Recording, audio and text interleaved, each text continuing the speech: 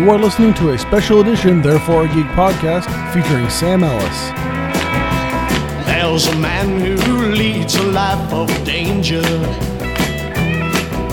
To everyone he meets, he stays a stranger. With every move he makes, another chance he takes, odds are he won't live to see tomorrow. Secret agent man, secret agent man.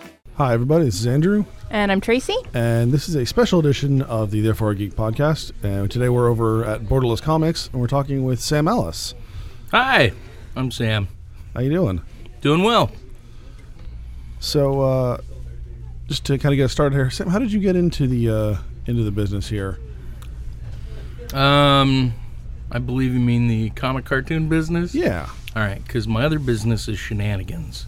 I figured that one's kind of genetic. That happened. It does. Naturally. I'm an Ellis, therefore I shenanigan. Man, where do I begin? I drew from an early age. My parents got me how to draw comics the Marvel way when I was 4. Where a lot of kids were told, hey, that doesn't really look good, and they give up with art. I just stuck with it and said to heck with the people that don't like my artwork. Let them hate, and I just stuck with it. I think I said that. Let's see, I went to the Savannah College of Art and Design. Before I did that, I sent fan art into Newman, which is an Image comic book. Todd Knock was the artist for that. Okay, yeah. And I drew a character named Kodiak. It was one of the extreme Rob Liefeld books. And I was working at a comic shop at that time back in Virginia Beach. And it's no longer a comic shop. It was actually in Chesapeake, but it was on the corner of Chesapeake and Virginia Beach in the College Park area. Okay. So I take it you're a local here? I used to be. I left. I kind of am local. I'm just south of D.C. Okay. So I applied to a job. I'm going to make it sound really easy. Applied to a job and went to an interview, and they were like, you're hired. And that was for a show called Frisky Dingo on Adult Swim. Nice. Yeah. And I went from that to The Xtacles, which was the same production company. And then Archer was just kind of the next step from that. Same guys. Yeah, I actually just finished kind of binge watching Frisky Dingo. That show was a lot of fun. Oh, that show is amazing. Hey, a lot of people were like, "Oh, Archer's really great. Where did you guys come up with this character?" And I was like, "He's essentially Xander Cruz from Frisky Dingo." Thank you. That's what I said. And when we first were doing Archer, Adam Reed did the voice of Archer, and it was Xander. And I believe he got a note that said, let's change this so he's not the same character, and they got H. John. I mean, it was a good choice, but I still hear a lot of the Archer lines in my head as Adam Reed doing it, and Adam, he just cracks me up all the time. He's a hilarious individual. Nice. So what was the kind of the connection there? Because obviously there's a lot of the cast and stuff are the same from Archer or Frisky Dingo to Archer. Mm-hmm. So kind of what was the connection to that there? So we all worked with each other, and not to reveal too much, there was a new studio that was started by Adam Reed, who made up half of Floyd County, or he makes up all of Floyd County, but of 7030 Productions. And when he started Floyd County, he graciously took us all in. Very nice. Yeah. Oh, I was just going to ask about the inspiration behind designing these characters. Primarily, I think of Archer because I think Judy Greer and Cheryl look a lot alike, but like maybe Amber Nash, she doesn't look anything like her character. Where do you pull that? We had ideas of what we wanted the characters to look like before we had the voices, for some of them it was like, let's draw them similar to these people. Chris Parnell's the one that looks exactly like. But we actually used Matt Thompson's friend, a neighbor, as the model reference for that. And then stylistically, we kind of grew from Frisky Dingo, and all of our shows I think have a rooted influence with Alex Toth, the Sea Lab in particular. But I'm a huge Alex Toth fan, whether it's Space Ghost or even his little Orphan Annie stuff, which would have been the most awesome, insane spy show. It was a set in the 70s. I don't know if you guys have seen the Alex Toth Genius animated book, but it's fantastic. It's just chock full of his designs and layouts and storyboards. I picked it up at the Baltimore Comic-Con for $25. I was like, nice. Score! And that thing weighs like, 50 pounds, like a big bag of sugar. It's like, this thing's sweet just like sugar. But we took those kind of ideas. I had a bunch of old Look magazines from the 40s to the 60s. We got stylistic mandates from the executive producer, and it was me, Chad Hurd, and Neil Holman kind of working as kind of a core group. Neil was the art director, and Chad was the other lead for that first season. I think he's gone on to be an associate producer for the show. But we just kind of would throw ideas back and forth, and we made stylistic choices. Like Frisky Dingo had 2 shadows and 2 highlights, and that was just too much. And it was like, let's simplify and try to make the designs more, he says with a question in his voice, elegant. Because I don't really think that the show is super elegant. It's really jarring. It's clean, sometimes. though. It is clean. We thickened up the line work, and I think that we got a pretty good match for background and foreground, elements, whether it's characters. The cars are kind of an amalgam of both the painted backgrounds, which are all done 3D first. And I got to come up with how we did the cars. I found a bunch of the cars for the first episode off of a program called SketchUp on Google, and I was like, all right, well, I'll bring this in and kind of paint it in Photoshop. And it worked in a way that it kind of stuck, and we got to use for the rest of the series, which was pretty cool. Nice. So it's kind of you mentioned a lot about different style and things like that, and you mentioned obviously many years ago the How to Draw Comics the Marvel Way. Oh, huge influence. I love the Buscemas. John and Sal are both like top hitters for me. Them and John Romita Sr.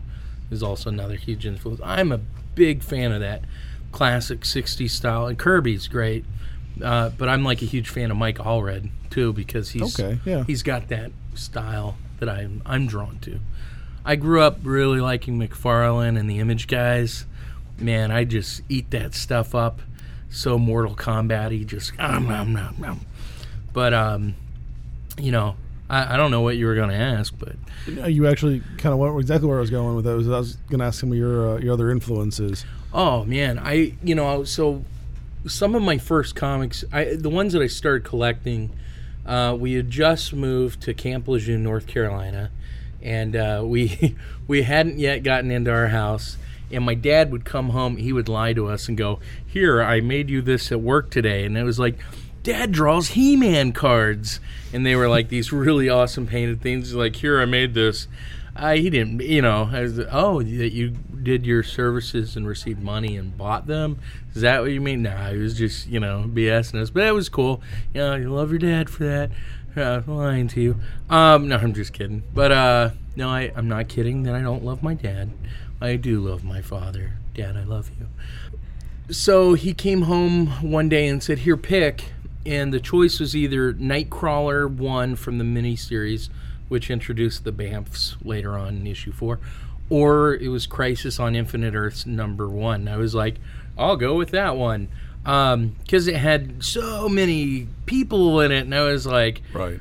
Oh, just mind overload. And I start reading through it, and I just automatically fall in love with these 2 characters, Dr. Fate and the Spectre. Holy crap, they were amazing. And I still love those guys and would love to draw a book with them. Just saying, Mark Chiarello, if you're listening, make it happen. It'll be fun. It would be fun. We could definitely use a good Dr. Fate and That's right. Inspector book. And not New 52. Give me a Wednesday Comics thing. Oh, I actually just bought the giant hardcover of that. So good. Ben Caldwell's Wonder Woman. Fantastic. Brian Stelfree's in there. Amazing. I mean, that whole lineup was just fantastic. Yeah. They have to do it again. Yeah. Absolutely. There was actually the editor of that series was doing a panel at Baltimore. Oh, cool. And I was sitting listening. I was like, "Oh my god, I forgot about that. Oh, I need to find that now." Yeah. I found it the next week, completely on accident. I was like, "This is mine now." Yeah, I always forget. So at conventions, I get pretty swamped and don't get to leave the table that often. Understandable. I saw this lady at the Baltimore Comic-Con, and she was holding that Alex Toth book, and I was like, Alex Toth, whoa, where'd you get that? And she's like, they have one left. They're only $25. And I was like, I will give you money if you go get me that book. So she went and got me the book, and, I was like, I don't know what, to tip you is, but whatever you want, it's fine. Just take it. Be reasonable. So, it's... Wow. But I always miss the goodbyes. Well, people often say goodbye. And I miss that, but it's the good B-U-Y-S, not B-Y-E-S. So, for like shows like Archer, you were the lead illustrator. Mm-hmm. So how does that translate to what we see on screen? So the way the illustration department worked season 1, and I'm pretty sure it works very similar now, is the process goes from script to storyboards. Storyboards takes that script, and they basically create a visual direction for how the cartoon is going to go. And you don't deviate from the script. You don't want to start freestyling. That would be a good way to go somewhere else for work. So once they draw what needs to be in that episode, we would look at the storyboards and make a list. Okay, we need this character from this angle. All those props, characters, vehicles, backgrounds all become what we call assets. So we'd make a list of how many assets from what angles, etc. are needed, and then we would divvy that out to different illustrators. The illustrators, in particular, would draw everything that the animators will then later on use in animation. If you could imagine, for all of you Christmas celebratory types out there, even if you don't, but you've gone to a public school, around Christmas time, they have those Santa Clauses they stick on the door with the little brads on all their joints, and you can pose them, so you rotate that arm up a little bit, and you rotate the elbow out a little bit, and you rotate the wrist. That's more or less how our assets get built, our characters. We parent an arm to a torso. We parent a forearm to an arm. We parent a hand to a forearm. So if you move the torso, everything else will move with it on kind of a hierarchical chain. So everything that an illustrator does is going to show up on screen, as long as it passes review, which a lead illustrator will look and go, yes, this is right, it's on model, it fits the style of the show. No, this is crap, you should look for other work. You have children, you shouldn't be a parent. I wouldn't let you babysit my children, etc. So, you have to take care of the kids. Absolutely. Which are all the little assets. Even though Mark Twain said, kill your darlings. He did, that's true. How difficult is it to go from work in that type of environment to doing something like a comic book, like Adventure Time? So, for me, it wasn't that difficult. When I snuck my way into 70/30, I would work 2 days a week at the studio and sometimes at home. I told them I lived down the road. I didn't tell them that originally it was Virginia Beach and that I drove 600 some odd miles to get there. And then when I moved and I was living in Warren Robins, I was living like 110 miles south. So when I drive in and back, I'd do 220 miles a day in Atlanta traffic. And when they found out, oh, wait, you don't live in town? I was like, no. And they were like, well, what the heck? Well, why don't you work from home sometimes? So for me, work set up in a way that I could transition working in a home office and got my family used to me working in an office and like, okay, we can't bother him now, or, don't go in there. It looks like he's just playing. I know he's just drawing, but he's working and making money. It's not that I was like counterfeiting. I just want the Secret Service to know, because I know they tune in, as does the NSA, and we're all legit here. They're probably listening right now. That's like right. not even listening to the recorded podcast. They're listening to us live. Well, it's right off my iPhone. So I've got that app. Do you know, I'm perpetuating a story. I'm going to put it online pretty soon. It's going to get me in trouble. But this is an exclusive first here. The NSA actually made an app, and a lot of people are using it, and a lot of people don't know that the NSA made it, and they put it under the guise that 2 college students made it. It's called Snapchat. So little do they know. Again, that may or may not be installed on my phone right now. now. They didn't really do it, but those things that are deleting, they just go right into a folder on the NSA thing that says check later. Yeah. Nice. That's probably not. A lot of really inappropriate pictures in that file. Oh no, they're all appropriate for the NSA. True. It's everything we want them to have. So what's it like working on? Because you've been did part of Adventure Time 31 recently. Yeah. So for me, it was a dream come true. I love Adventure Time. I have a friend, Nate Olson, that works for Frederator Studios, and I'm a quote friend of Frederator. A big fan of all the stuff that Fred Seibert produces and comes out of his wheelhouse of fun. And I got to do a series of Catbug books for them. They're ebooks, and they're good. They're available on iTunes and Amazon, and they've got a whole bunch of places you could get them. You should get them today. For those not here today, we'll go ahead and put a link in the show notes. Yep. But they're fantastic. If you haven't seen Bravest Warriors, it's on YouTube. I watched that and was like, holy crap! It's like Adventure Time, but in space. It's teenagers saving the universe with their emotions. Oh, that is good. It speaks to the high school student in me, to the 13-year-old boy that's aspiring to be 16. That's who it's like. Grab onto this. But there was a little character that came out of there that a lot of people are familiar with called Catbug, and he's voiced by Sam Levino, who's this little cute kid that's got a fantastic little voice, and he says stuff like sugar peas and it's okay, everything's okay, and he's a cold-blooded killer. Kills his character named Jelly Kid in episode. Spoilers, but it's fantastic. And someone at some point, I thought it was Fred, but on his blog said, wouldn't it be cool if we did some books with Catbug? And Fred Seibert, for those of you who don't know, he was the first employee at MTV. He was vice president of Hanna-Barbera.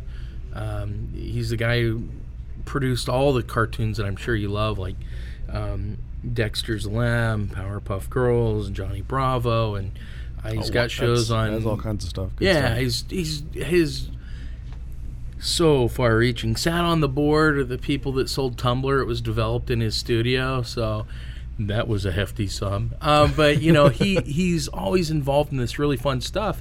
But he has an open door policy. Doesn't have a door in his office. Has his contact info on his website, and it's his info, and he answers people's questions. And I've pitched to them before, and he set me up an appointment with their vice president Eric Holman to go out to Burbank to pitch to them when I went out and was pitching some shows at Disney and Cartoon Network. And he's just really cool. And when they put that up, I sent him an email and said, hey, I'd love to draw the Catbug books. And next thing you know, I'm drawing some Catbug books. And I was like, wow. Yay. So then I bugged my buddy Nate when I saw that they had some people from Boom going to the office. And I was like, See, I shouldn't say this online. Cut this part out. No, but I said, is there any way that I could do like a Bravest Warriors cover for the comic? And then they graciously let me do a cover for one. It's not out yet. I mean, Adventure Time 31, I did that issue a year ago. It just came out. But there's a lot of people working on it, so they're looking for, I think, a few factors. I could be wrong, but I know they released it during the Baltimore Comic-Con. It was good for me because I live in the area. I could have books. I was going to be at the show. I could move, some of the books there. There's some other factors. I don't know what they are. Probably length of your backup story versus how much of the main story do they have in there. So, again, that's just spec work. I don't speak for Boom or Kaboom Studios. Sorry, Ross. So I'm making, hey, listen to Sam. He makes mouth noises. I hate mouth noises when people go stuff like that. I just hate it. I'm a misophonos, which is misophonia, is one that hates mouth noises. So like if someone's eating, clinking the fork on there, I can't stand it. But I just went all over the podcast like I'm a Muppet eating a peanut butter sandwich, and I'm like, kind of sticky. But at any rate, yeah, when I was sorry, I'm trying to land the plane. I told you about this earlier. I took the plane off on a different direction. We almost crashed. John Denver, sorry. I know it was I'm sorry. But I'm getting us back on track. Okay. All readings normal. We're leveling out. All right, now that we've brought it back.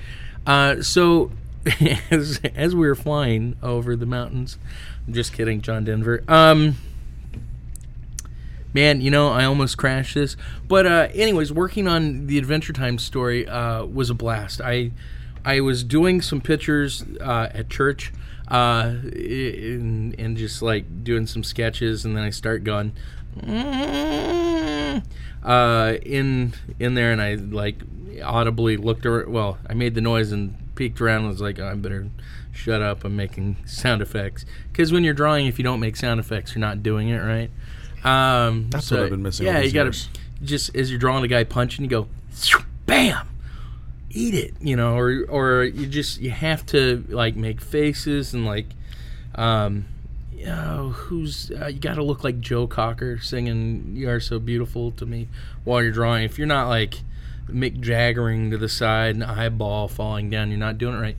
But I drew these pictures of Lemon Grab with Finn's hat on, and I was like, I got to call my sister, because my sister is a great writer. She lives out in L.A. She does editing for sci-fi and fantasy short fiction, and I called Sarah up and I was like, hey Sarah, check this out, and she was like, oh yeah, we should do a story. And so we start doing these pictures, and I was like, all right, well, let's do something like 7 pages long and we'll send it in. You shouldn't draw out a whole story before you send it in, but I felt pretty confident with our story, and the reality is it never happens. You don't ever just hit a home run out. We did have a few changes. We had like 2 they told us to change, but just writing it and being so familiar with the characters, we're just having fun.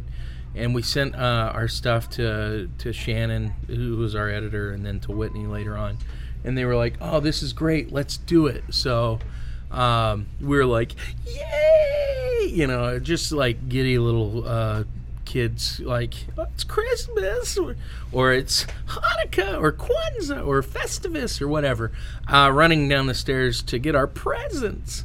Yeah, I mean, it was a blast. Anytime they want me to do an Adventure Time story, I will be much obliged to help them. Very nice. So what's the difference between working on something like that's a licensed property and working on something that's more like original, something like Archer or Frisky Dingo? So when you're working on a show that you sorry, I'm gonna eat this little piece of coconut. when you're working on something like Archer that didn't exist before, there's no real right or wrong when you're trying. With Adventure Time, everything will go to the network to get approval. So you know that there's certain things that you have to meet. FX told us, do whatever you guys want. Don't worry about standards and practices, which is a list of things that you don't want to do on television before 6 o'clock. With Adventure Time, it was very much, here's a style guide, this is how the characters act, this is, meet these criteria. And, luckily, again, we were so familiar with the characters and loved them so much that it was like, okay, we'll just stick with that. Sorry, I'm making hand movements and head gestures. But it's kind of like writing fan fiction a little bit. Yeah, like you really, really love the characters. Yeah. You just write what feels natural for them to do. Yeah. I mean, I wasn't shipping any characters or anything like that, but, Speaking of Tumblr. Speaking of Tumblr, check out my Tumblr at rcscomic.tumblr.com. Shameless plug. I'm sorry I derailed you. No, that's fine. We'll have some more time for shameless plugs too. Sweet. So what was it like working with your sister on this? So, my sister and I have this unusual relationship where we work really well with each other. We're brutally honest. Usually she cries. There's an episode of Sesame Street with Dave Matthews and Grover, and they both look really melancholy. And he looks over at Grover and he's like, "Hey, Grover, how you doing?" "Not too well, David." And he's like, "Yeah? What's wrong?" "I'm feeling sad." And he's like, "Yeah, me too, Grover. Hey, let's sing a song about feelings." So if you Google that song, that's pretty much how my sister and I work. There's a lot of feelings that are hurt, but through that process, we usually come out with some really good stuff. And I tend to have like this big picture idea, and my sister likes to get hung up on some of the little details. And I'm like an idea guy, and she's kind of a wordsmith. So I have these big ideas, and then I do this Sam veto thing where I'm like, yeah, no, that's crap. Or I'll like rewrite a thing and like really tick her off. But, we usually cut to common ground. I will continue to work with her as much as I can because she's a good writer. And, I'm like, hey, write with me. And, but at the same time, it's like, hey, get ready for emotional abuse. We're going back to this like it was the 90s. The 90s was a good time for emotional abuse, I think. If there was a good time. Don't you guys think, right? Yes. Everyone, yeah! Let's hear it for emotional abuse, everybody. I'm just kidding. All right, so I want to thank you for coming on, Sam. So where else can we find your work? So I have a YouTube channel. I'd really appreciate it if everyone liked and subscribed to my channel and left comments. It's called Robot Cowboy Samurai. Right now I'm doing a bunch of how-to draws on their speed sketches. If you tell me who you'd like to see in the comments, I will draw them within reason. It needs to be something appropriate for people that are at least 13 years of age. Let's see, where else can you see my stuff? You can follow me on Twitter, either at Man of Missley, which is MANOFMISSLE. Missley, not missile, it's French. Based off my old Missley Man character. He was Missley Man of Missley. He's Ben Chalfont. Anyways, that's neither here nor there. RCScomic.com. Where else can you see my stuff? Man of Missley anywhere. manofmissley.com. Man of Missley at DeviantArt. I don't know. If you go to my website, rcscomic.com, or the rcscomic.tumblr.com, I'm trying to transition them in one or the other. We have a bunch of different features on there. We've got Settlers of Catandyland, which is Sarah writing about things that she likes. My brother Grant, he's a filmmaker and a game developer, game analyst guy. He has a thing called the Old Rusty Gamer, where he talks about different games from tabletop to video games, and it's in-depth game analysis, which is really good.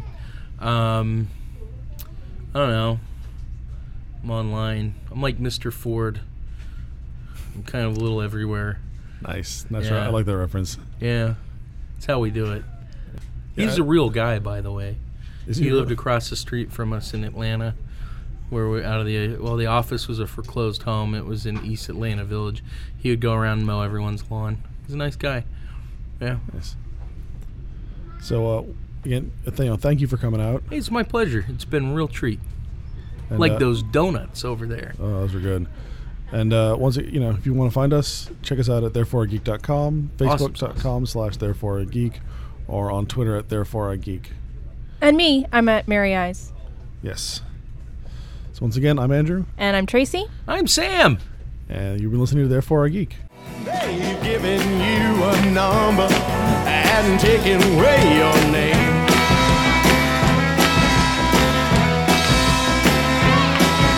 Beware of pretty faces that you find.